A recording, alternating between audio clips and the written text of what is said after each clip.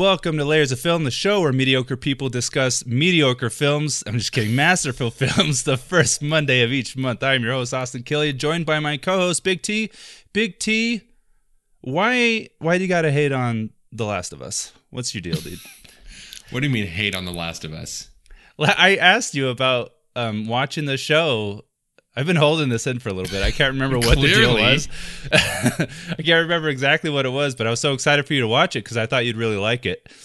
And then you're like, if I'm going to watch a zombie thing, I just want zombies eating other people. Like, such a freaking loser thing to say. Yeah, a direct quote. Yeah. No, listen. What? I have been into horror genre, like supernatural horror genre in general recently with like the books I've been reading. Okay. And I went into The Last of Us thinking that it was predominantly about zombies, and I did not realize it was like social family drama with some zombies mixed in.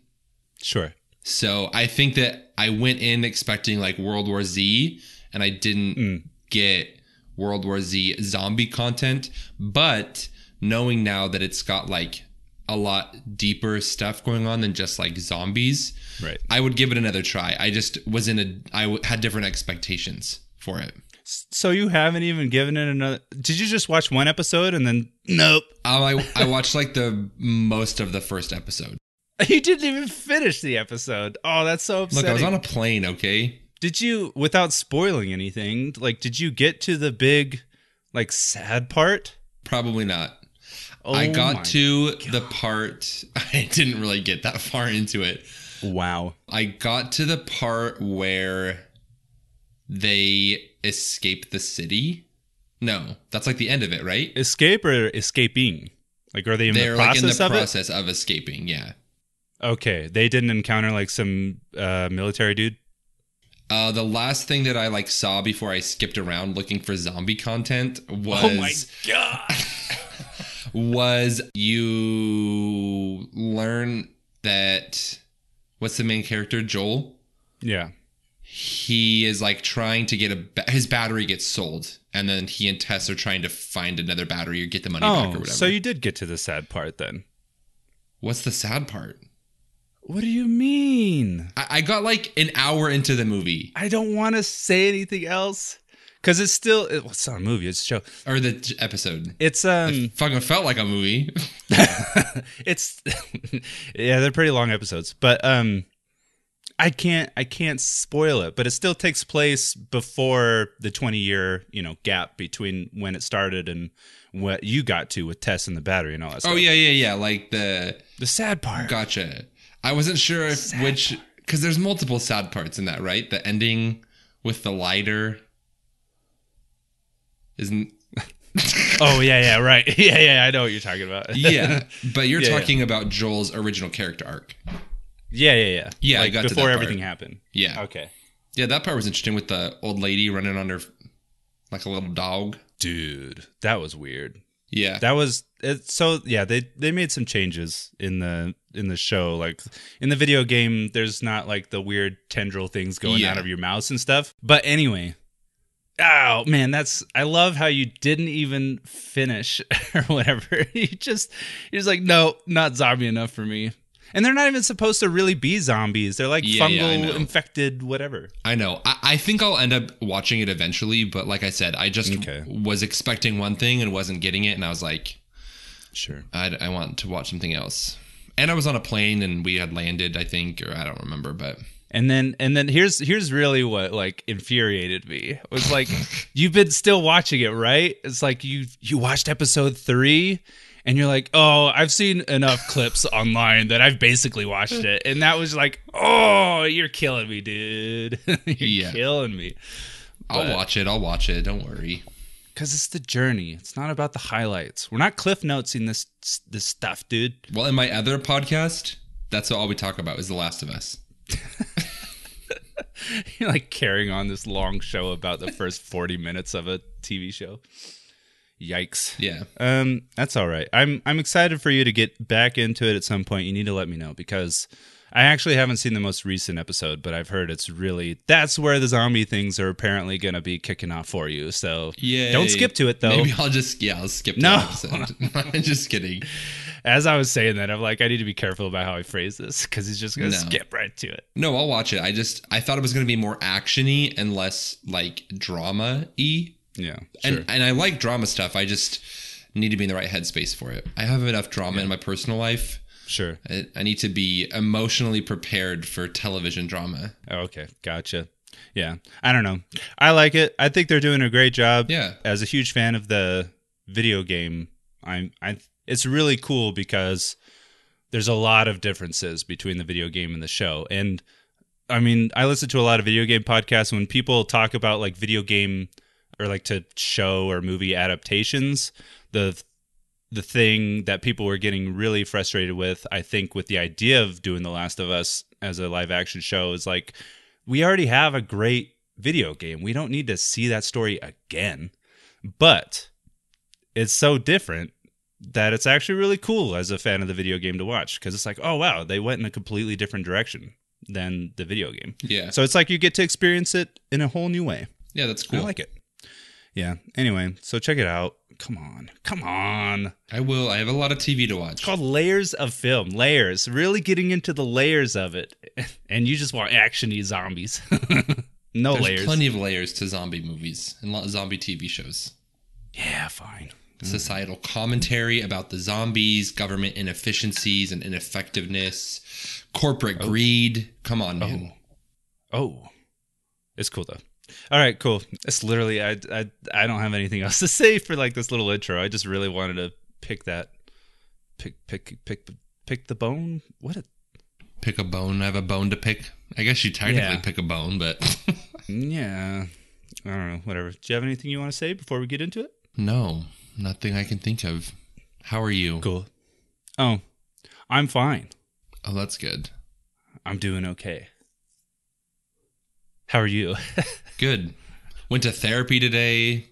Ooh. I'm all therapized, ready to dive into some deep emotions. Are your eyes bloodshot? You've been crying all day? Don't worry. No? It was a while ago. The tears have been shed, and, we're good. Nice. Let that healing flow over you. Thank you. I will. And through you. Hey, speaking of... I don't know, going through emotions and stuff. Hey, let's get into the movie. Going through emotions and stuff. I don't know. Before we start. Yeah, do it. Continue. Yeah, before we start, let's do Hollywood You Rather. Hollywood You Rather. What a natural segue. Yeah. Why don't you go ahead and explain the game? I mean, it's kind of self-explanatory, but give us... It's Would You Rather. If you couldn't guess from the name. Would you rather, and I give Austin two scenarios. One is from the movie we just watched. The other situation is from a different movie. Austin has to explain which scenario he would choose, and for bonus points, he can guess what movie it's from. But it's like, Whose Line Is It Anywhere, where the points do not matter. Yeah, I was going to say, that didn't matter. Also, beware, because Big T's just going to go ahead and drop in...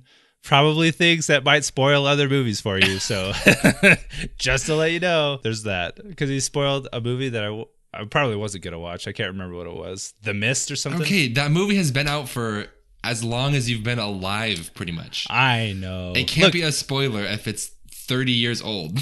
There's people in this world that set time limits to spoilers, and there's people in this world that don't. And I don't really care, though. Whatever, it doesn't matter.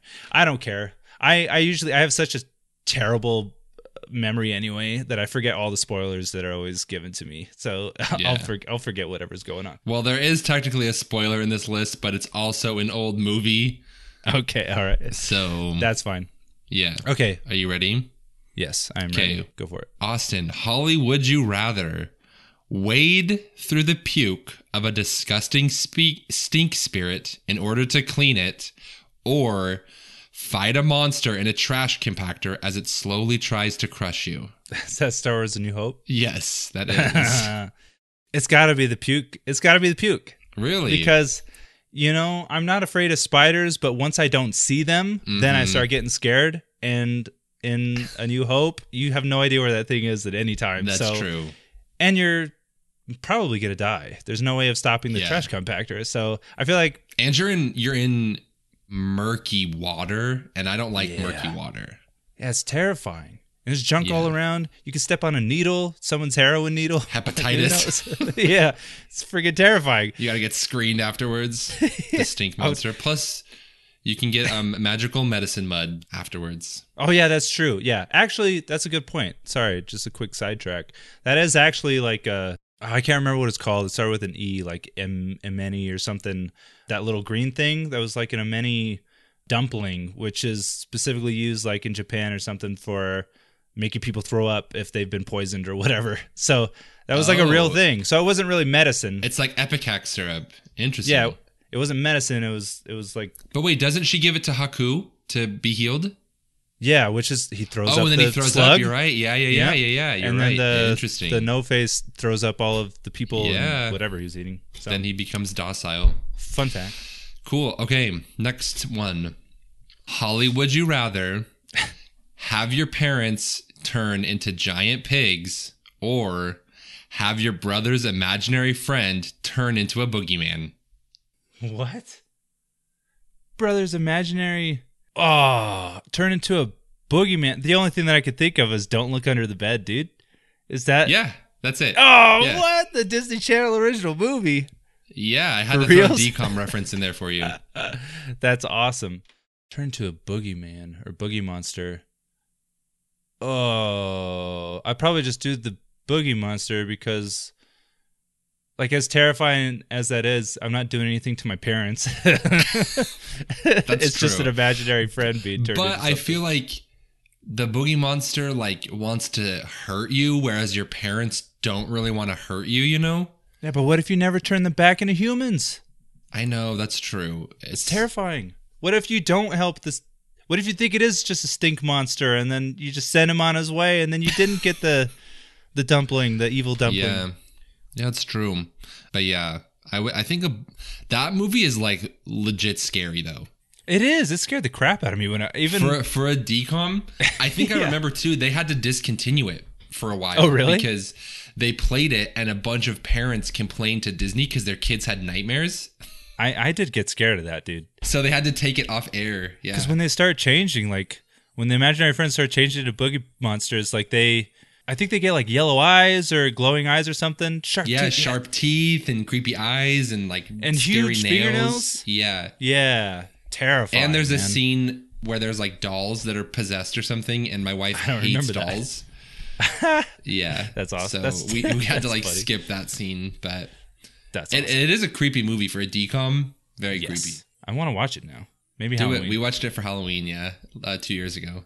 Does it hold up in any way? I mean, it's a DCOM. I don't go into DCOMs having high expectations. Sure. Does it hold up for a DCOM? Yeah, I think for a DCOM for like a Halloween movie, you know, it's kind of a fun little watch. Right, okay, cool. Last one. Okay. Holly, would you rather get turned into a giant baby or stay the same except you have hot dogs for fingers? What?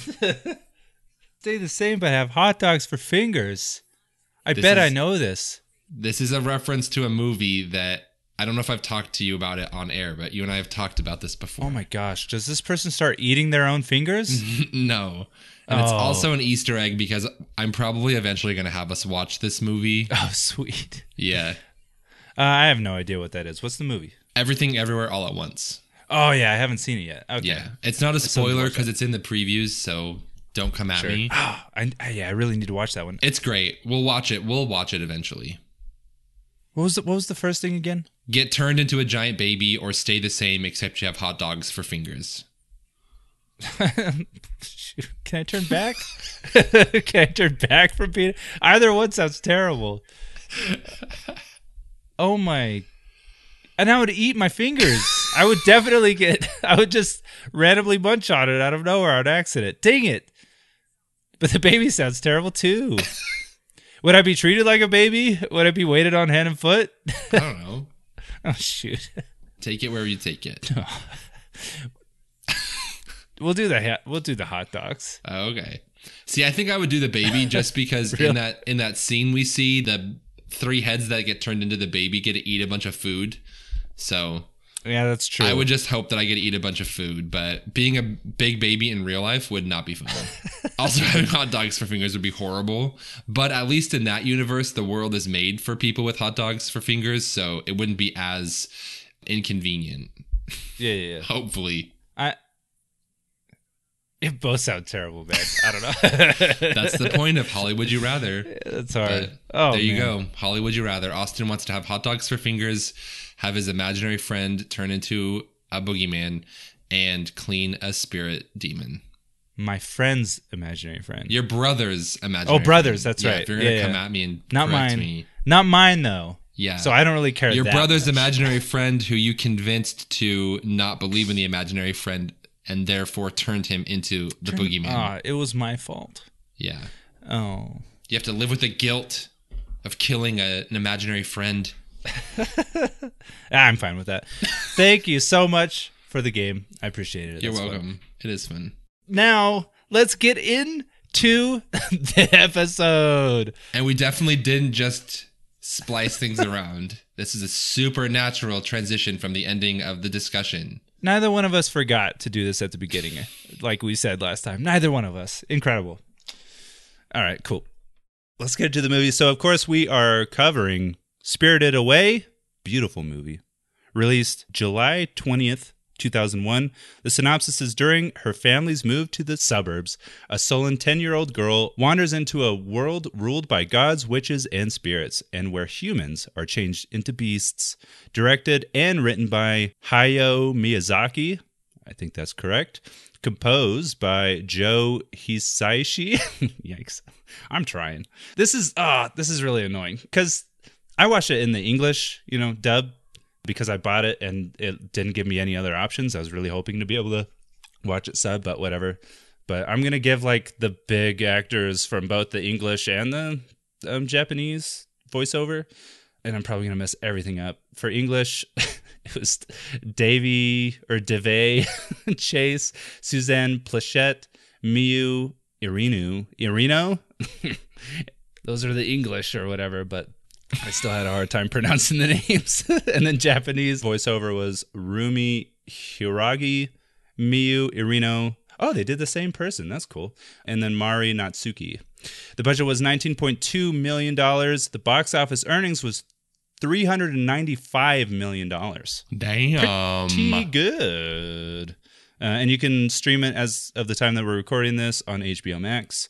Is that where you were able to stream it, Big T? Yes, sir. Nice. All right. Now, I chose this film.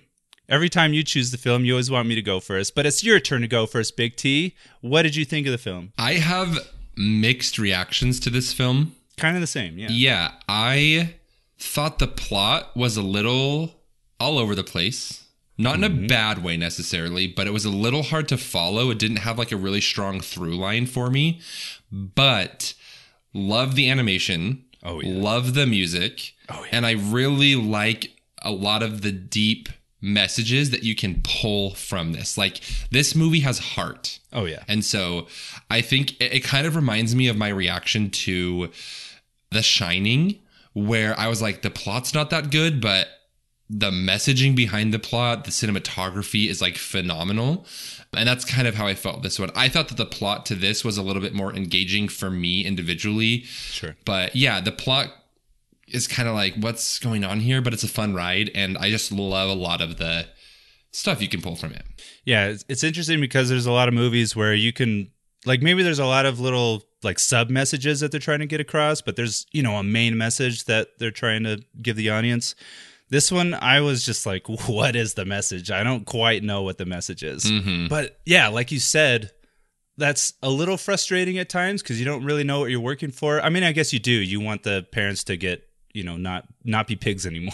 That's like the overall, like, just easy, plot, point or whatever. Those are the stakes, right? Like you've been saying the past few. Those are the stakes. Let's get the pigs. Let's get out of this spirit world. Yeah. But having so many random things go on also creates some kind of weird magical ability to it that's like, oh, it's just fun and like whimsical and just like, you know what I mean? It's fun to go along with. Because a lot of the main plot points aren't directly tied to the overall goal of turning the parents back into humans, right? You're getting like a lot of these seemingly, supposedly, I guess, subplots of water, like cleaning a stink spirit or going to visit Zeniba. Like, they don't really seem super related to getting to the parents, but like you said, it kind of gives it this sort of fun, magical, immersive experience to it, that you're seeing this world beyond the narrative stakes at play. Yeah. And for me, a lot of the time, it felt very dreamlike.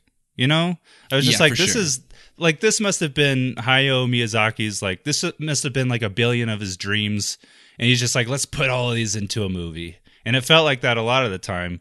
And that, again, like, I think that's what really makes it feel magical to me. Did you see why he made this movie? I saw, like, it had something to do with a little girl, like a friend of his. Yeah, so he and his friends and their families went on a vacation, and there was a lot of young women, they're like 10-year-old girls and stuff in this group of families, and he sort of like realized, oh, I don't really have there's not a lot of media out there with a strong young female lead, and so he decided to make it. So nice. I think that you really like feel that, though, like it's definitely childlike in its approach to the story, which is, I think, really fun and really, it's almost nostalgic, even though I didn't really like grow up watching a lot of these types of movies, but it has like a sense of nostalgia that I can't really place, you know?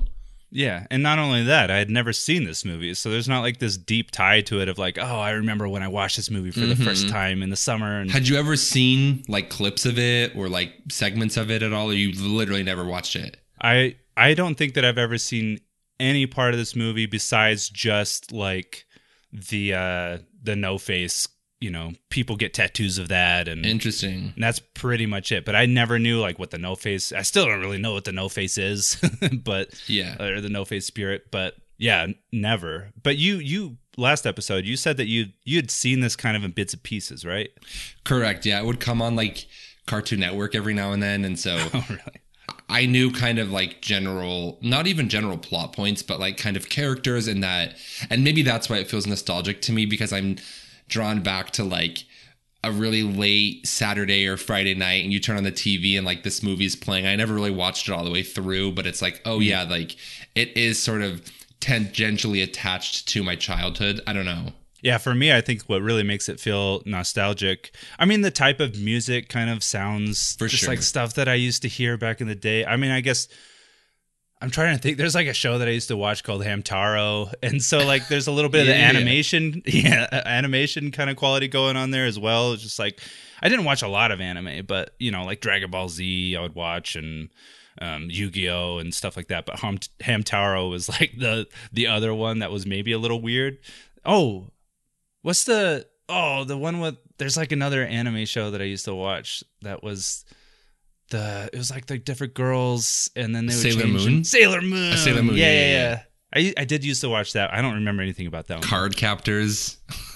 You know what? Now that I think about it, I didn't really like religiously watch any anime stuff, but I feel like the only channels that I had growing up were like Cartoon Network, Disney Channel, and Nickelodeon, you know? Sure. And like Cartoon Network at least the era that we grew up in, I feel like they played a lot of anime like this. You had Yu-Gi-Oh, Yu Yu Hakusho, Hamtaro. I don't know if Hamtaro was, I never watched Hamtaro, but yeah, Sailor Moon, Card Captors, like a lot of these animes that were really popular, I would say, when we kind of were growing up. So I never really like fully got into them, but I knew enough about them to like have them lodged into my subconscious, you know?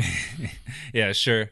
And then I think also another part that makes it nostalgic for me is just like the animation style, the attention to detail of just like the subtle movements, you know, the flowing, like obviously there's some like background set pieces that don't really move, but all the other things that are being animated actively are very fluid in a way. And it kind of reminds me of like the old, because I grew up more with like, you know, Disney animated films and stuff like that. And they just don't make it like they used to, you know, just so everything just flowed. It felt like it was a part of like a flowing river. It's really beautiful. It's really, really beautiful. Yeah. And so it's really cool to see a film after watching so many films these days of like Frozen. And I mean, I love I love Tangled. Yeah, it's all computer animated type stuff.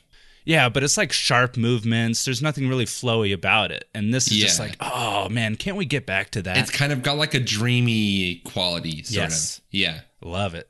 I love Yeah, it. and there's too. I always remember because when we watched Ready or Not, you talked about the intentional part when they're handing the box around the table and the main character is Grace is like holding the box wrong, and when it pops open, she like has to flip it around. Oh, yeah. And I remember you talking about how like, oh yeah, this is like really natural, right? Like that's what would happen in a real life situation. And I thought about that during this movie because that happens a lot. Like I think of the scene when she's putting her shoes back on and she like puts them on and then she like taps the top of her shoe to like get her foot wedged in, you know? Yeah. I was like, yeah, that's like a really specific detail that isn't necessary at all. It adds nothing to the overall narrative, but it's so realistic. Like that's exactly what would happen, you know? And so it really does feel like I said, there's a lot of heart to this, and you can tell that the people who made it just like really, really loved it. Yeah. And I think that's part of the reason why, like, the plot, there's a couple of parts, because there's something that I know about the plot and all that jazz in the creation of the movie, and I can get to that at some point, but like the plot's just kind of all over the place, because I think really where Studio Ghibli really like shines, Ghibli, I think, yeah. Ghibli, are those subtle details. Like my favorite scenes are the ones that didn't really have to do with the plot, you know? Like I actually loved everything going on in the bathhouse. Like it was so fun to watch, just like the regular day-to-day stuff. It's alive. Like it really, it feels like a real place. Yeah, for sure. Yeah. And so it's just like, I think really more of the attention to detail was in that. And it's like, oh, but we still need to have like a plot. Let's think of some random stuff that we could just throw in there, you know? Yeah.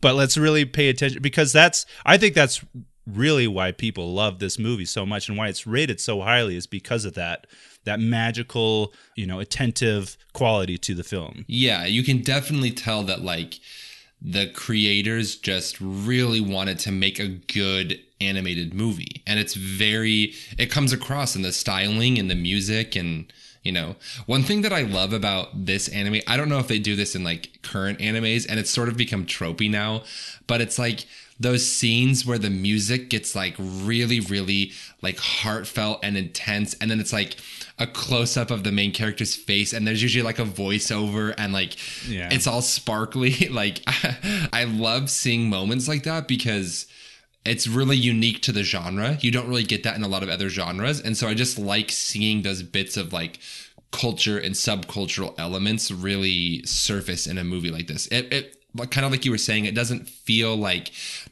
sort of this like mass produced thing just to make a lot of money. Like it really is a work of art that people worked really hard on. For sure. Something about the music, like, because I do love the music. I do too. And I still have, like, I have the main theme, like, stuck in my head, you know, like, da, da, da, da, da, da, da. So good. But there are a couple of parts probably, like, at least for me, maybe it is like a cultural thing. Like, maybe I'm just not used to the music being placed in certain ways or in certain places. But the first time that I really noticed it was a little odd to me, and it happens every once in a while, was when the parents are, you know, pigging out on the food, and she starts walking away, and then you see that long, like, kind of corridor, I guess, of like all the different shops and restaurants and all that jazz, and then the music gets just so like epic, and to me for like no reason. Like I don't really know, like there's nothing really going on, she's just walking away, and then it's just like this epic music. Like every once in a while it just kind of stands out in this weird way to me. I don't know what the point. The only thing that I can think of is maybe that's like a musical way of showing us that there's a change happening to the parents, and they're turning into pigs. I don't know. I mean, I think too, like it's a Japanese film, and so there's going to be some Japanese media culture elements to it. Yeah. But I really like seeing those when it sort of catches you off guard, because you're like, oh yeah, this is another culture and a subculture in its anime, right? And so I really like those moments because it really brings it alive to me. Yeah, oh, for sure. Yeah. And then I also wanted to point out, because you were talking about just like those subtle little things that they thought of that makes it feel more alive. One of the things that I really noticed was when Lin and I guess at that point Sen are working or trying to like clean that big bath before anyone's getting in it, and they do the herbal bath and all that stuff, and Sen is pulling down on the little rope thing, the little handle, and then she keeps holding on to it, and then Lynn's just like, you don't need to hold on to that, Yeah. And it's just like a fun, I don't know, I feel like I wouldn't have thought of that, and most people wouldn't have thought to like add that dialogue in there. But it just makes it feel like these are real people, and it's like, and a kid would be holding on because they think they have to, they've never done this before. I think I have to hold on to this thing. And Lynn's like, you don't need to hold on to that. It's fine. Yeah, it makes the characters feel very real. Yeah. And then also I loved when Lynn was taking Sen up to Yubaba, I believe, and Sen's still like on top of that coal pile or whatever it is. And then she starts getting down nice and carefully, but then slips on like one and then just like struggles back down, or like quickly rushes down to the bottom and then runs over to Lynn. I don't know if that's something that stood out to you, but I just thought it was a cute little touch of, it wasn't just someone, stepping carefully down. It's like she slipped last second and then caught herself and kept moving. I don't remember. I just remember the scene when she's on the outside of the building and she's like walking really carefully, and then the thing breaks and she just like slams into the wall. Yeah, which is, I love that. Yeah. I really like that too. Yeah. Because cartoons could get away with stuff. Like, she would have died, Yeah. She would have smashed her face in the wall and been messed up the rest of the episode. Yeah. And I think too, honestly, I mean, we've talked about the music and the animation and the story and stuff. I think Sen Chihiro is such a lovable character too. Like, she just is a phenomenal character. Not only her overall character arc, but just her. She has so much personality, and she's so real. She's so vivid. Yeah. Honestly, so kind of getting into that, because she is so real, you could really feel her emotions. You could see the struggles. You can, you could see that character arc. There's probably one character that kind of takes it out for me and makes it feel more like a anime TV show, and they're just like, getting stories out left and right, is anything that has to do with Haku. I don't know if you felt that same way. No, I agree. It feels so tropey anime though. It's like, wow, you're right. I am the river spirit, or whatever. Yeah. It's like, oh anything, my gosh. Yeah, like, for sure. No, I agree with you. Which maybe that's actually the same. I wonder if that's the same voice actor. Miyu Irino. I'm not entirely sure. That might be the same voice actor for both. I have no idea. Yeah, it is. So he voices for both English and Japanese. So maybe he's done a lot of voices, because everyone else, at least in the dub version, I don't think a lot of them are really Japanese or not super Japanese.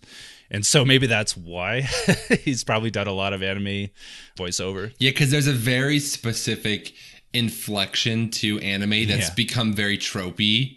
And I agree with you. It's like, tone it down, buddy. And his storyline it just felt a little like shoehorned in. I agree. It's like you learn. He's like, I don't remember my name. And you're like, oh, she's gonna find a name for him, and they're gonna get like, it's gonna be this heartfelt moment, and they're blah, blah, like you already can see how it's gonna unfold the moment you learn that about him. And it didn't matter. Like, it didn't really matter to anything. It was actually like a problem, because he turned from the dragon into a human and they fell out of the sky. It was like a problem for them. I was wondering, it's like, is he still gonna fly, or are they just gonna fall to their deaths? I don't know. And it's weird because he's like not even a real person. He's like a river, and you're like, wait a second, they like know each other, but he's not real. And there's like this random thing about her falling in the river when she was younger and losing her. It's just, I agree with you. It feels kind of shoehorned in. Yeah, I mean, it maybe would have been better if she had. If the whole river thing would have been one of the first things we saw in the film, but we just don't see it. They just put it in there for no reason. I guess maybe because he didn't know who he was, and that was kind of, something that was discussed, but I wasn't invested in knowing. I don't really care where he's from. I just want Chihiro to get back. That's pretty much it. Yeah, it feels kind of like an artificial way for them to build the relationship between the two characters, because they get very invested in each other very quickly. And I think it's maybe like Haku even says at some point, like, oh, I've always been with you or something. Yeah. So like, it just kind of, and then she's super invested in him when he's like coming back as a dragon and getting attacked and blah, blah, blah. But yeah, I agree. I thought he would have been maybe like a lost brother who died a long time ago or something weird, just because Kamaji says that he's Chihiro's grandpa or whatever. Yeah. And then like, this is my granddaughter. And then also, I don't think it's meant to be literal, but then Zeniba's like, you can call me Granny. And I'm just like, are these people actually related to her? And is Haku going to end up being like her dead brother or something weird? Like, I don't know. That was never discussed, but maybe they just bring it in out of nowhere. But yeah, I guess going back to that question, do you think Kamaji was literally Chihiro's grandfather? I mean, I was confused by that too. Yeah. I don't think so. I'm almost wondering if it's like lost in translation. Oh, okay. I don't know, but it seems more of like it seems more like a term of endearment because Zeniba also says, call me Granny or whatever. Yeah, maybe. But I will say I actually liked that element that they introduced this familial component to Chihiro outside of her parents. Yeah. Because to me, it balances really well with the relationship that Chihiro has with Yubaba. Like, yeah. And we'll get into this, but Yubaba all of her relationships are very transactional and they're very much rooted in power dynamics and power differentials. But then you get these characters that they know Chihiro as well as Yubaba knows Chihiro, but they're like, oh, we're family, Mm-hmm. And so I do kind of like that you get that juxtaposition between these individuals with Chihiro. Did you feel a little like, do you think kind of Zeniba's whole little, like that whole little thing where Sen or Chihiro and the no face and the little baby and the fly thing, I don't even, do you think that, like, what did you think about that little outing where they were at Zeniba's house and just hanging out? I personally think that it is integral to the message that I took away from the movie. Oh, interesting. Yeah. Because for me, it was like, what a weird, deep relationship to have in the span of about, 10 hours, or maybe, 3 hours. I have no idea how long they were actually there, but like when they're getting ready to leave, she's like, I'm going to miss you so much. It's like, we've only been with her for like 5 minutes. And you tried to kill her like 40 minutes ago. Yeah, that was weird. Her whole demeanor changed. I don't know what was going on with that, but tell me more about this this huge message that you pulled away from. I'm interested to know what the message that you took from this. I think that this movie has lots of different messages you can take from it, lots of different stories, I guess it's trying to tell.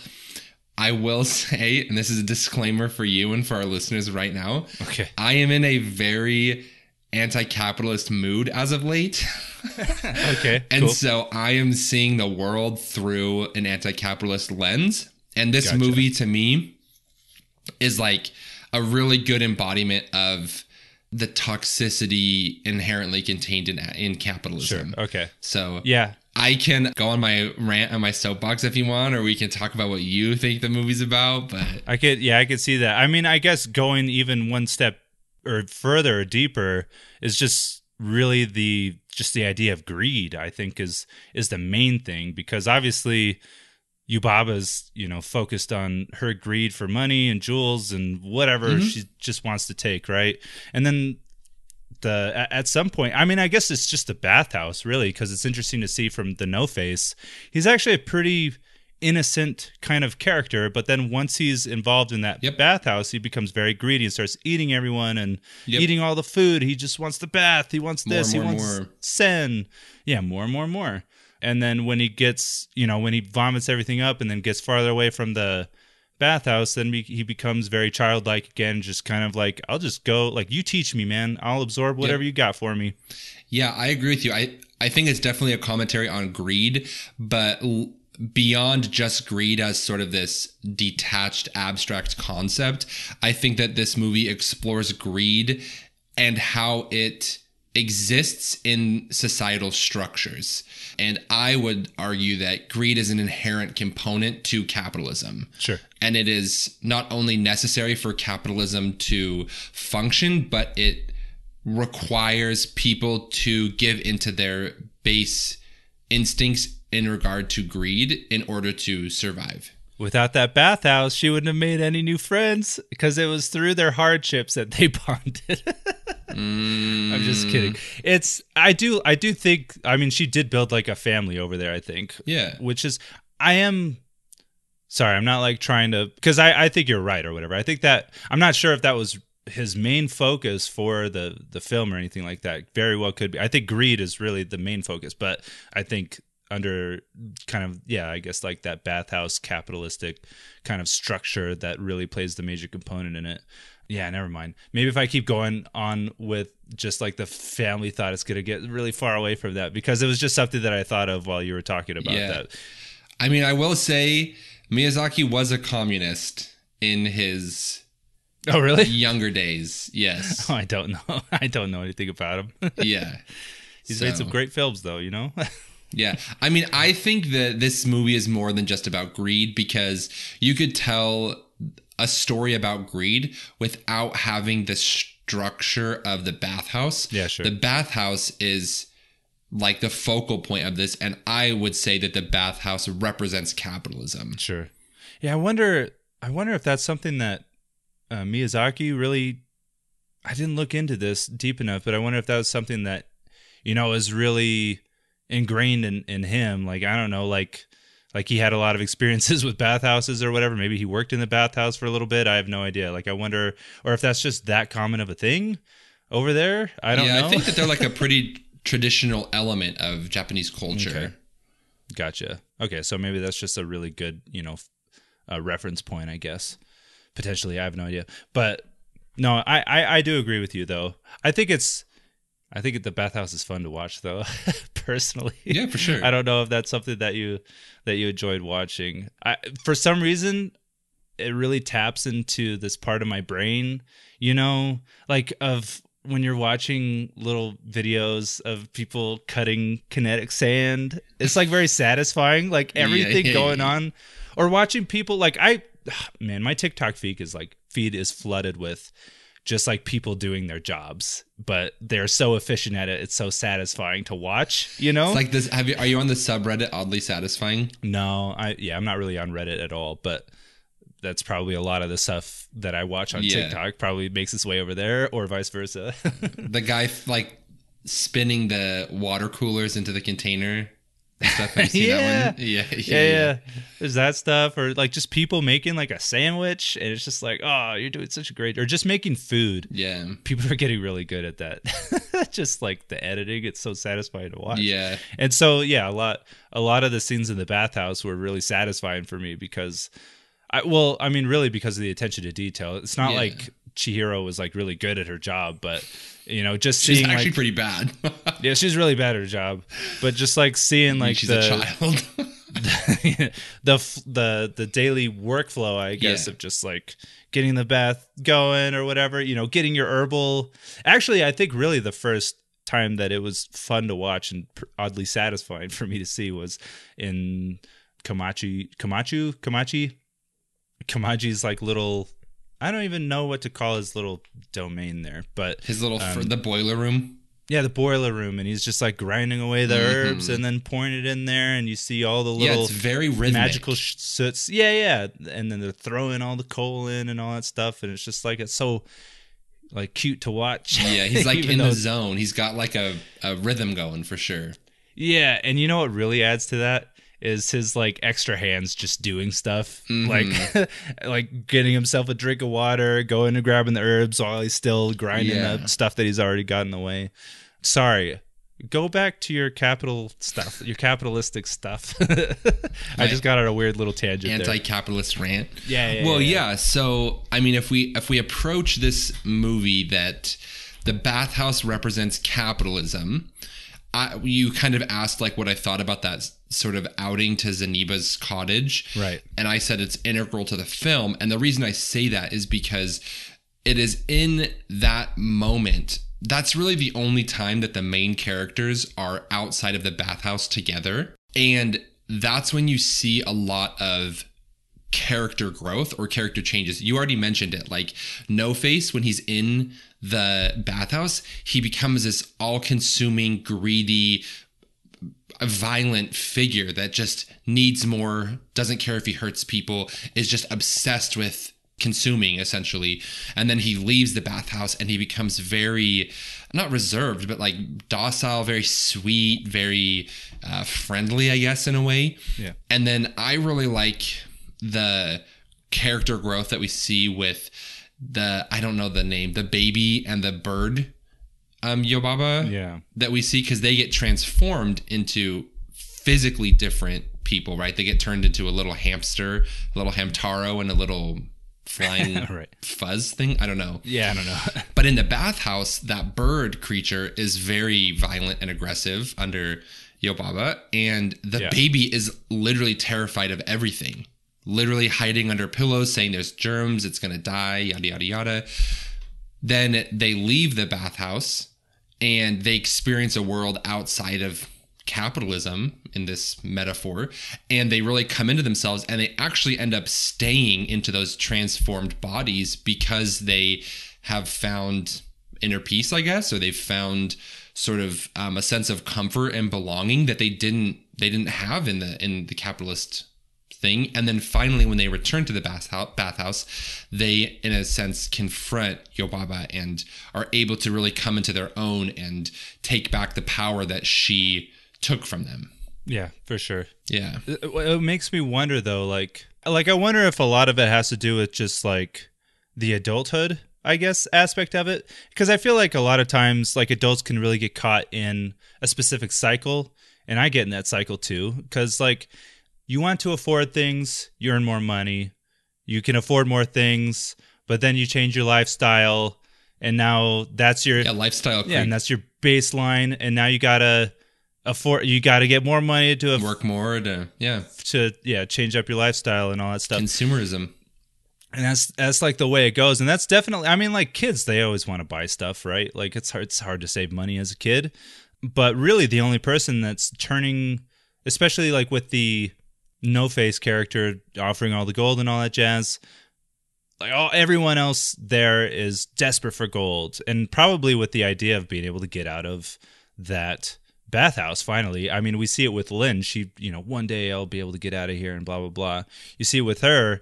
And so I think for a lot of people, it's like, oh my gosh, like, finally, like, there's so much gold here, I'll be able to, I could just make a life anywhere, I don't need to be in here anymore. I don't know if it's in their contract to have to stay there though, but you know what I mean? Like, I can make a new life somewhere. And Chihiro, though, on the other hand, is like, I don't, she's innocent. I don't need this. I don't want this. I just needed the one bath token, that's it, or the herbal token. Like, that's it. I don't need gold. What am I going to do with the gold? Because all I really care about is getting my parents out and Haku, I guess. I don't know. But yeah, I think it says a lot about Chihiro's for sure innocence and just like her sweet childlike nature. Yeah. No, and I think that you definitely see a lot of these employees who are very greedy in a sense. They're like vying to get all these tips and this gold from No Face. How much of that is just who they are as individuals, and how much of that is them reacting to a capitalist system in which they are fighting to survive and they have to have money in order to escape? It's like, how many of these people would actually even care about gold if it wasn't inherently tied to their ability to live a more fulfilling life? And you see that in modern day capitalism, where, like you were saying, you have people who are working these like dead-end jobs, or jobs that they hate, or jobs that pay really well but are soul-sucking. And why? It's because we have been forced to participate in a capitalist system that you either kind of consume things or you are consumed by the system itself. And so I just think the bathhouse is inherent as a metaphor for, like a social metaphor for capitalism, and how it inherently brings out the greediness in people. Do you think there's any correlation with the bathhouse and like the rest of the spirit world? Just what I'm saying specifically is, like, when they get on the train, no one else has like any identifying features to them.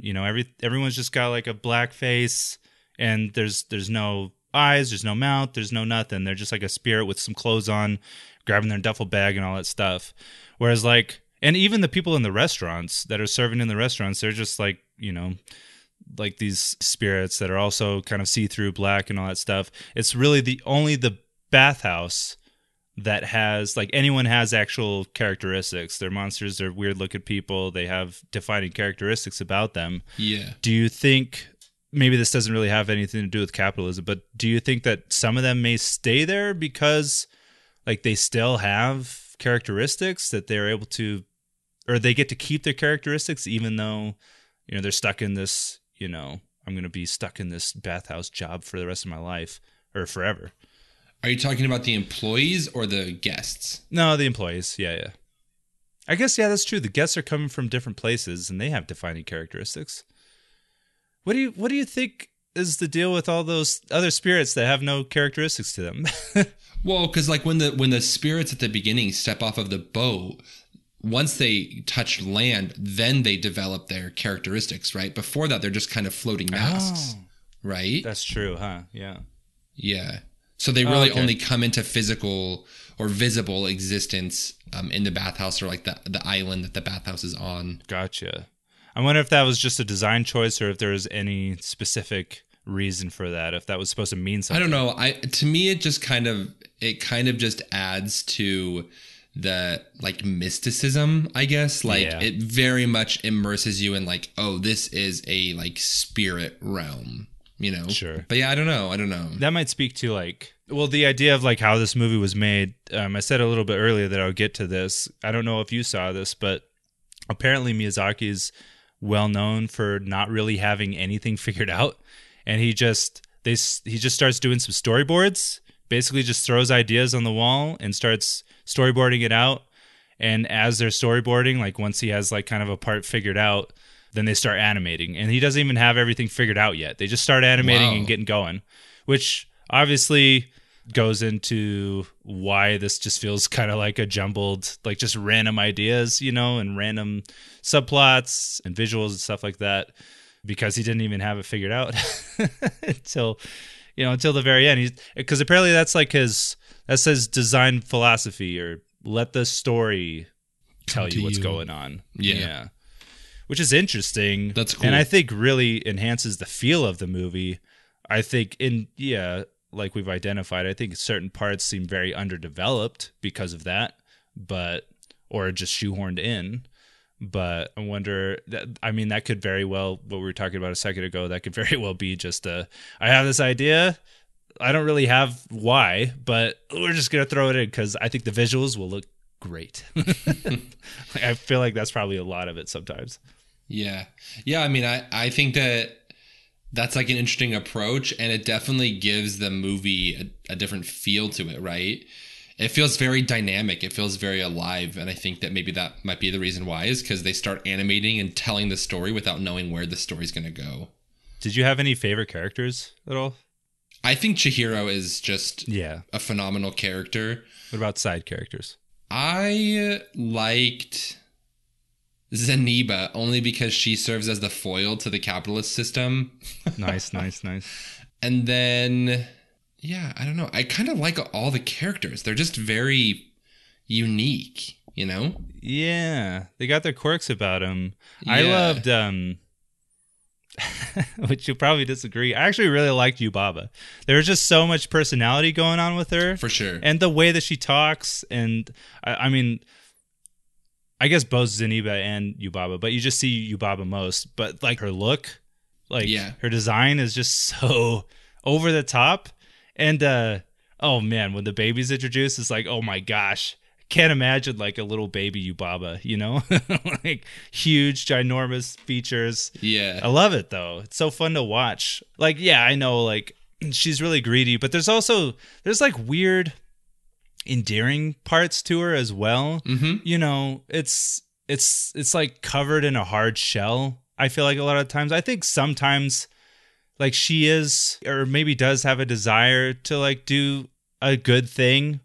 It's just, it's like, what am I going to get out of it? A lot of times I do want to do the right thing, but like, you need to do it this way. That's just the only way I know how to do it. Yeah, and her desire to do good things is subsumed by her greed, right? Yeah. And again, that's what capitalist systems do. They pull out those really, I would say, bad parts of human element and reward them. And obviously, how well she's making money or how well it seems like the business is going, that changes how she treats Chihiro or Sen as well. But it always makes me happy it made me happy to see her like, oh, Sen, you're the best. You're the best. Yeah. When they clean the stink spirit and stuff, and it's like a big teamwork effort. Yeah. Yeah. And then like that's true. Like for as greedy and terrible as she is in most aspects, there's still like this one positive part to her that's like teamwork. Like she'll get in and it's like, okay, let's pull this thing out, which is always fun to watch. Like when she when she gets involved and all that stuff, and she greets the guests and all that stuff. It's like, let's let this person in, Sen, which is terrible. It's like the newest, least experienced person. Sen, take care of the stink monster. Yeah. But obviously it made for a fun time and a fun watch. It's like, oh, how is she gonna deal with this? Because she just barely learned how to operate the bathhouse a second ago. Yeah, and I think that is like an endearing element to me that like I always like when movies present villains and heroes not as black and white. Yeah, sure. And I think you see that with Yubaba, that she's not this like evil overlord. She does have some endearing qualities. She does have some good qualities, but you see how the system in which she is participating is rewarding the prevalence of those negative qualities. Do you know much about Yubaba's design or like the inspiration behind her character? Mm-mm. So I looked into it because, and the other people have said this too, there are some like vague hints at some anti-Semitism with her character. Interesting. Yeah. And so I was kind of like, I don't know how I feel about this at first, but I wanted to do some research or whatever, because like, I don't know how familiar you are with anti-Semitism in media, but like one of the stereotypical character traits of anti-Semitic characters is like a really big nose, which Yubaba's has like a huge nose. Yeah. And then beyond the physical stereotypical character traits, a lot of times anti-Semitic characters will be portrayed as like really greedy and really deceptive and really obsessed with money and control and stuff. Huh. And you definitely see those elements in Yubaba's character. So I was just kind of like, my little radar went off and I was like, I want to know more about Yubaba before I discuss this movie. But apparently her character is based off of, I don't know the name in Japanese, I can't remember, but they're essentially these like mountain witch spirits that have like historically been, like her character design is very faithful to the Japanese description of like an old crone with like wrinkles and a big nose and just kind of that very like crone archetype. And they like eat children and stuff. Oh. And it's just like sort of at least from the research that I did, it's like kind of a coincidence that a lot of her features lean towards anti-Semitism, but it's based off of this like Japanese concept of like a mountain witch, essentially. Okay. So I think it's really cool that you have some of those cultural elements like woven pretty seamlessly into the movie. And I think too, kind of going back to what you said earlier about like the characters being sort of like dark in like, or sort of like shadows off of the island. I know that the movie is inspired by some like Japanese philosophy. I'm not going to proclaim to be an expert, but I wonder if that philosophy sort of guides some of the animation choices. Okay, interesting. Yeah, I mean, potentially. I didn't look into that super deeply. I probably will though. I don't know. It would be. I wonder if there's some good behind the scenes on them animating the film. I would love to actually see some of that process because I don't know. I'm just not really familiar with it. And I think it'd be fun to watch. Yeah, that's cool though. Yeah, I don't know. I just really liked Yubaba, and that's cool to know that it was kind of a faithful, I guess, recreation of or depiction, I guess, of like some proper like Japanese lore or whatever, So that's pretty cool. For sure. It's cool, and it's worked in there in a way that's like pretty seamless to people who aren't familiar with the culture, right? You're not like, wait, what is this? What's going on? I'm so confused. Like it's done in a very seamless way. Yeah, I love it. Something about the visit to Zeniba. Did you notice the little nod to Pixar at all? I don't know. With the lantern and the hat, like going to greet them? Okay, yeah. I remember thinking like, oh, that reminds me of Pixar, but I couldn't remember the specific scene. The lamp going out with the hand on the bottom or whatever That's to go right. greet them. That's that was right. a nod. That was a nod to Pixar, and I think I saw that the movie was executive produced, I think, by John Lasseter, which is one of the head honchos over at Pixar. I'm pretty sure he's kind of ousted a little bit nowadays, but or on the outs, I guess. But so I thought that was a fun little thing because I did notice that too, and I was like, that looks like it's making the same kind of sounds and movements and all that stuff. Yeah.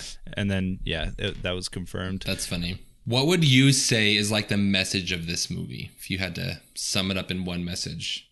See, that's a weird, hard thing for me because like I just don't feel like there really is a straight message that it's trying to tell you.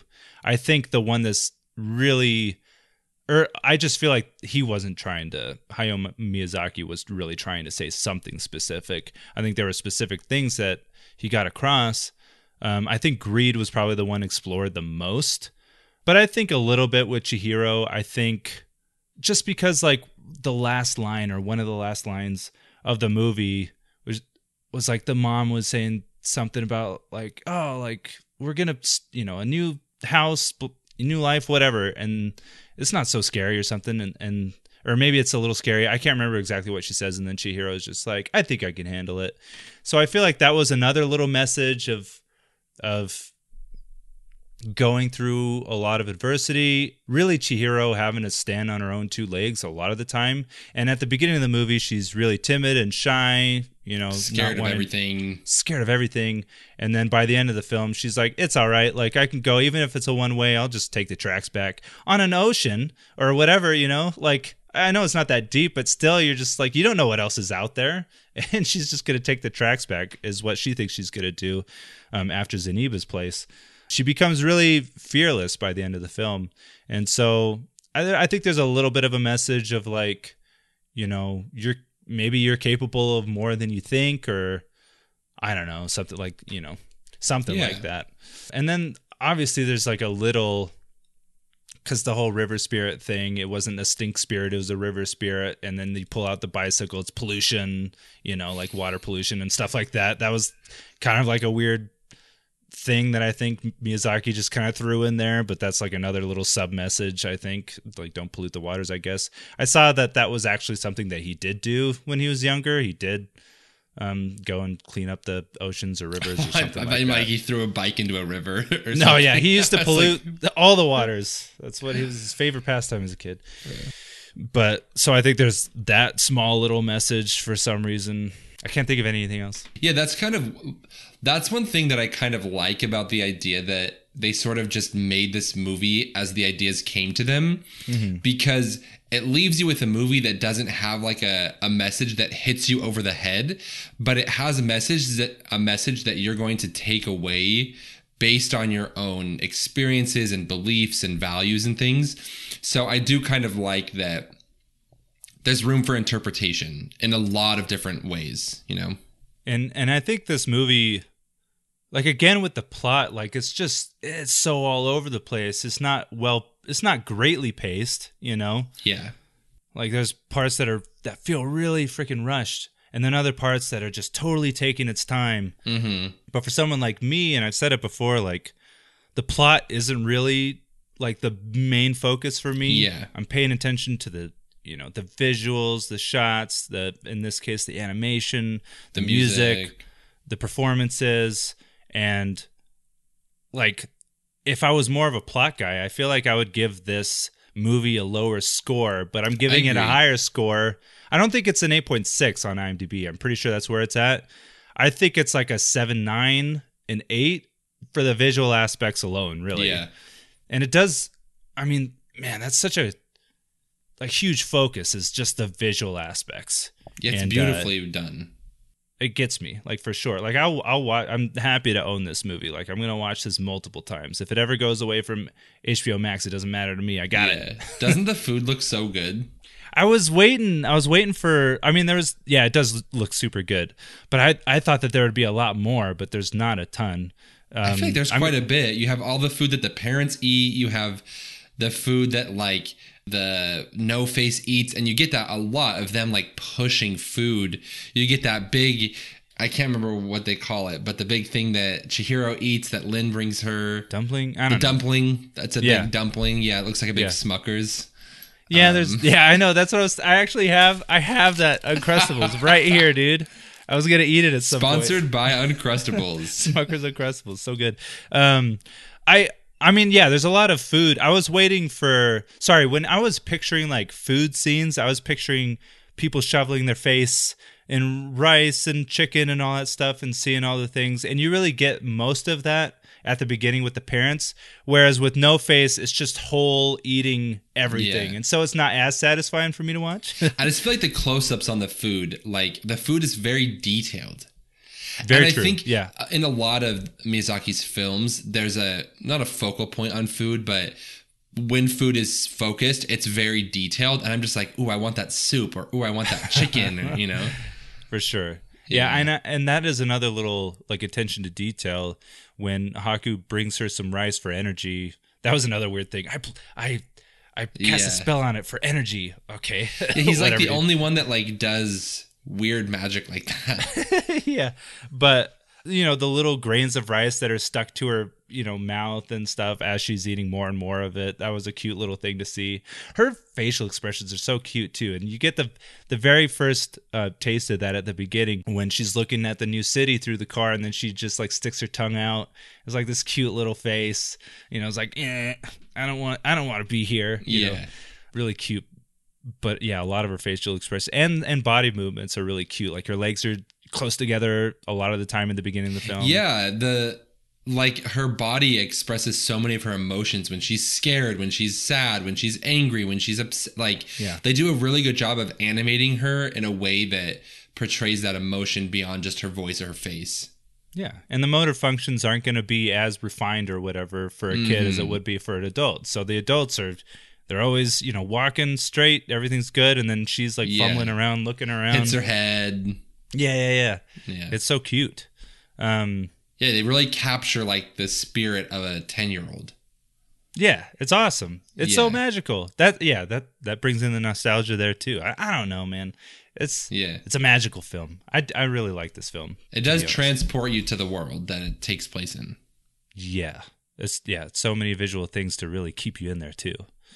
I don't really have anything else specific to say. What else would you like to discuss? Yeah, you know, I don't have a whole lot more. I mean, I could write a whole dissertation on the elements of anti-capitalism in this film, but I don't want to bore you and the rest of that. Was there anything else that you needed to get off your chest about that, or? No, I just think that like you see a lot of elements where, you know, like Yubaba steals people's names to, you know, like you lose your identity and then you like in this capitalist system. And I've felt like that before where I'm like, oh my God, all I do is work, come home, sleep, wake up, work, go, you know, like losing a sense of who you are. You have those little like animated soot creatures where the boiler house guy literally is like, if you stop working, you're going to die. Like, very representative of the proletariat workers, you know, who have to work or die in the capitalist system. Like, I just think there's a lot of elements that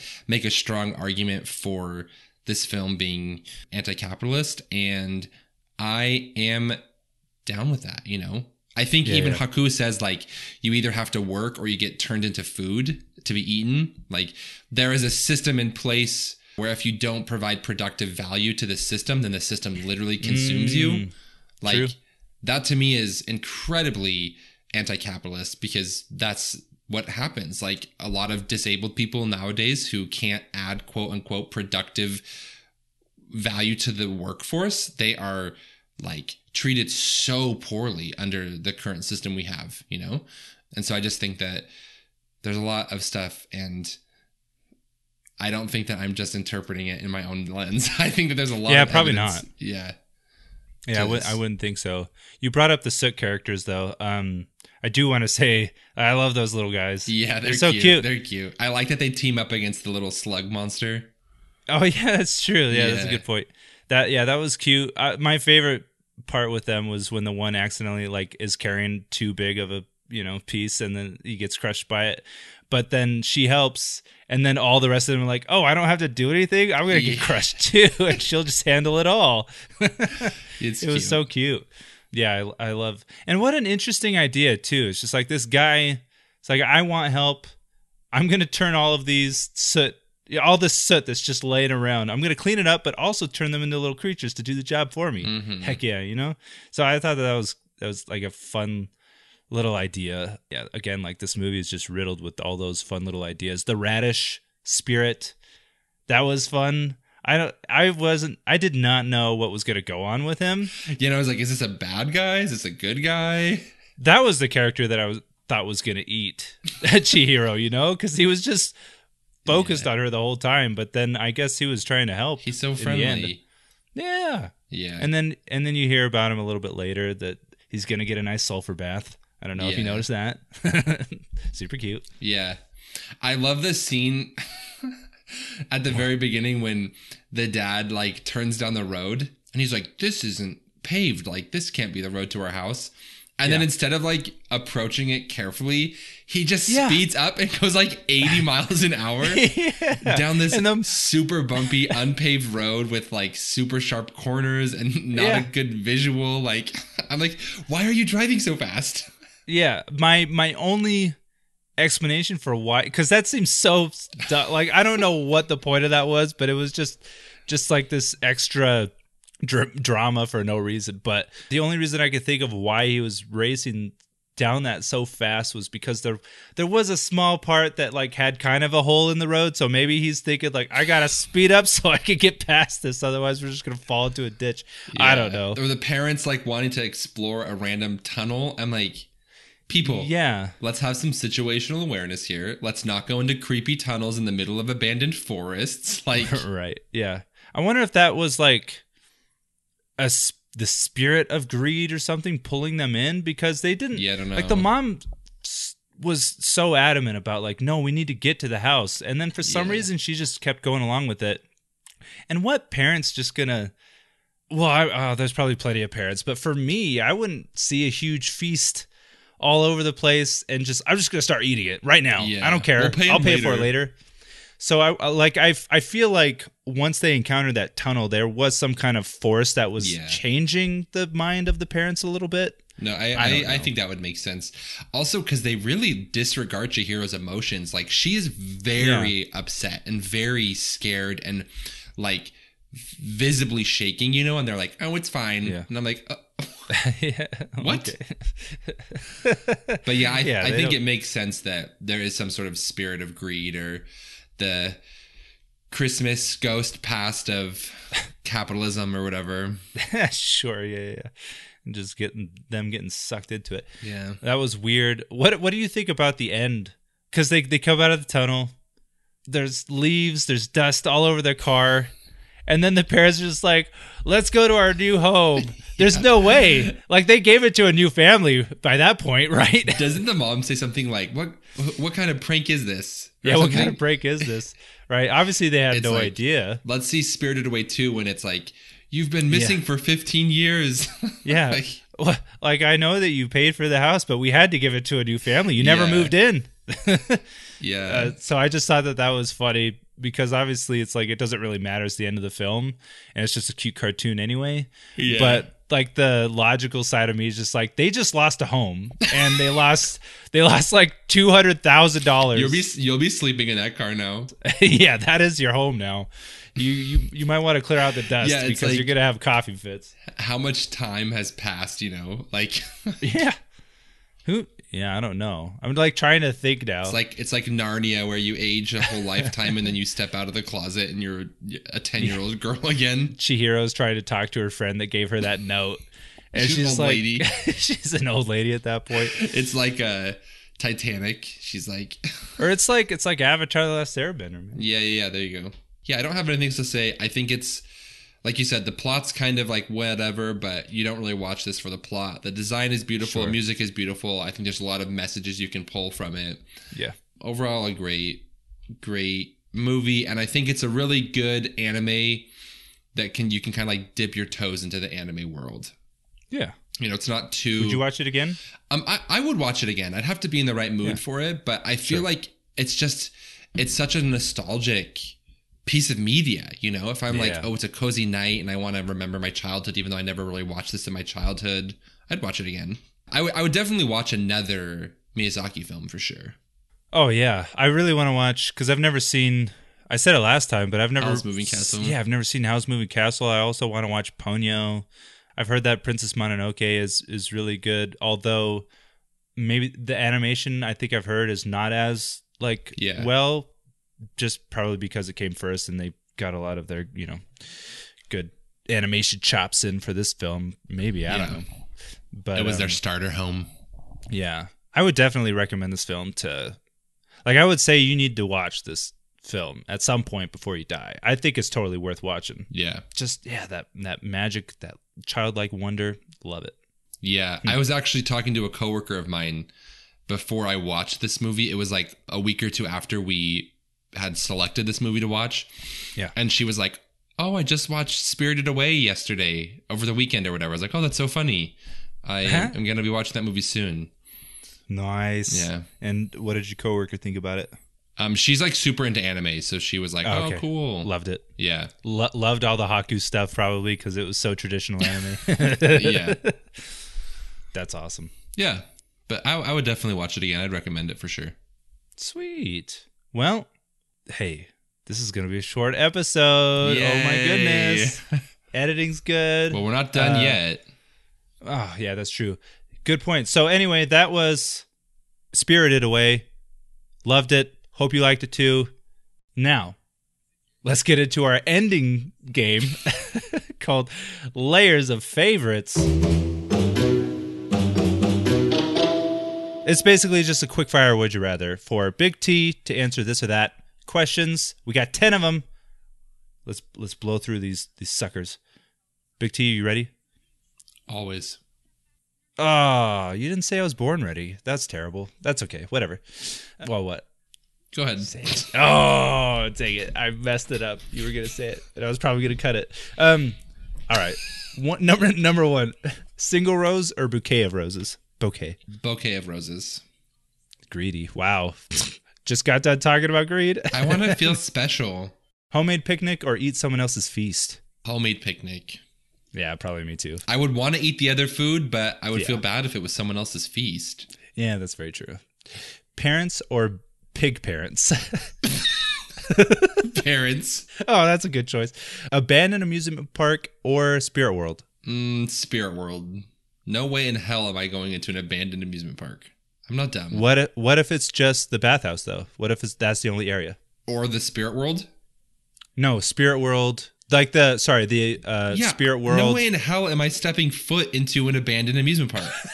I've seen Really? enough horror movies to know how that goes. During the day even? No. Interesting. I barely want to go into non-abandoned amusement parks. I love the idea of exploring during the day like an abandoned amusement park. Yeah, well, you also want to to live through a zombie apocalypse, so I don't trust your judgment. I trust my judgment. I trust it. Hey, next one. Job from Kumaji or job from Yubaba? Job from Yubaba. Why? Because I don't want to be stuck in a boiler room. I already sweat Nice. enough as it is. Nice. You thought about it. All right. I was wondering if you were going to think about the fact that you'd be stuck in a boiler room. All right. Chihiro or Sen? Chihiro. Nice. Water Spirit Haku or Dragon Haku? Dragon Haku. Oh, all right. Real Baby or Three Heads Baby? 3 heads, baby. Nice. Yubaba or Zeniba? Zeniba. Yeah, I already know that. Bathhouse No Face or Zeniba No Face? Zeniba No Face. Yeah. Oh, yeah. Another fun fact. Apparently, the No Face was kind of designed after a silkworm. And so he finishes off his appearance in the film by turning silk and all that stuff, or whatever it's called. That's Spinning cute. silk. Yeah, so that's a fun little thing. All right, cool. Thanks for playing Layers of Favorites. You answered all of them incorrectly. Just kidding. You are the weakest link. All right, cool. Well, let's get out of here. Oh, it was going to be a shorter episode, but we just kept it going, baby. But that's all right. Going to be about as long as the last one. Thanks for listening. I got to say it. You really should have watched the film without listening to the whole episode. You really should have watched it. I don't know why you're doing that. I'm just kidding. I'm speaking to our tiny little audience that probably just listens to us to support us and never watches. Small but mighty. Mighty? Yeah, they donate to my Patreon. Oh, what? You should be splitting the funds. $1,000 of passive income every month, baby. Oh, wow! Look at you, a regular Yubaba over there. Hey, I'm not exploiting anybody. I'm the person that's trying to pick up all this gold, and you're like, no, it belongs to the bathhouse. Oh yeah, shout out. Screw that guy who's just like, that belongs to the bathhouse. There's the one guy in the background that's like, stop taking the gold. Because like, wow, you know too, he's like such a bootlicker. He's like, look how great I am, Yubaba. I saved you. I love you. Piece of junk. And then he steals all of the gold. Great. Well, it all turns to dirt anyway, Dust. so it doesn't matter. Thanks for listening. We appreciate it. If you want to support the show, you can rate and review it. Helps out a lot with discoverability, all that jazz. If you want to write into the show, layersoffilmpod@gmail.com. Follow us on the various social media stuff at Layers of Film Pod. Never post because I'm bad at it and Big T doesn't care. So we like to keep that air of mystery. Will they, won't they? Oh my gosh. Maybe once or twice a year. Who knows? If you follow, you'll know when it happens. That's true. Turn on those notifications. We appreciate you. We will now be introducing the next film. Big T, what are we watching on April 3rd? We will be watching while discussing the award-winning movie that's available on Hulu, I believe. Oh, nice. Parasite. Oh, nice. That's another one of those movies that I've been wanting to watch. You haven't and seen just it? haven't gotten around to it. Yeah, no, I haven't. Well, if you weren't sick of my anti-capitalist ramblings from today, get ready, baby. Oh, yes, a whole episode. Where it's explicitly dedicated to anti-capitalism. Is there any cute magical animation? No. I'll let you be the judge of that. Sweet. I'm actually really excited about this one because this is made by Bong Joon-ho or whatever. Yep. And he has made some pretty cool stuff. What was something he did everywhere all at once, right? Or no, is that someone else? I do not know. Oh shoot, You he made Google something. it. I think he made. Did he do the train one? Snowpiercer. Yeah, I've seen Snowpiercer. that. He made Snowpiercer, right? Yeah, that was actually a pretty cool one. That's another one that I bet probably fits right into your favorite anti-capitalist stuff. Yeah, baby. Yeah, very good point. That movie, that's actually pretty cool because I don't know how Parasite is, but a lot of, I feel like Bong Joon-ho's, what? Am I saying that right? I think I'm saying that right. Bong Joon-ho, yeah. A lot of his movies have some really interesting visuals in a way, right? Because like Snowpiercer, I don't want to get super into it, but like there's like the protein bar thing, or The not protein bars. You know what the protein Yeah. bars. And then there's just the different like aspects of the trains. Each Different one kind of has a cars different and stuff. function. For sure. Yeah, train cars, yeah. Very It's pretty cool. fun concepts to play around with, for sure. Yeah. Which, hey, this movie has really fun concepts to play around with too. So this will be cool to actually like lead into that movie for sure. If it goes along with what I think Bong Joon-ho's style is. But cool. I'm excited. Again, we'll be putting that episode up about Parasite on April 3rd, 2023. Get ready if you want to watch it beforehand so you don't get the whole thing spoiled for you, because we always go into spoilers immediately. Of that movie and many other movies. Yeah, and don't get caught off guard. Check that parental guidance section in IMDb so you know what you can handle and what you can't handle, because pretty sure that movie is rated R. Could be wrong. I'm pretty sure it is. Okay, so you're definitely, there's something that happens that it's definitely rated R. I'm excited. Cool. Or maybe I'm not. I don't know. We'll see. Wow, 96 Metascore. Nice.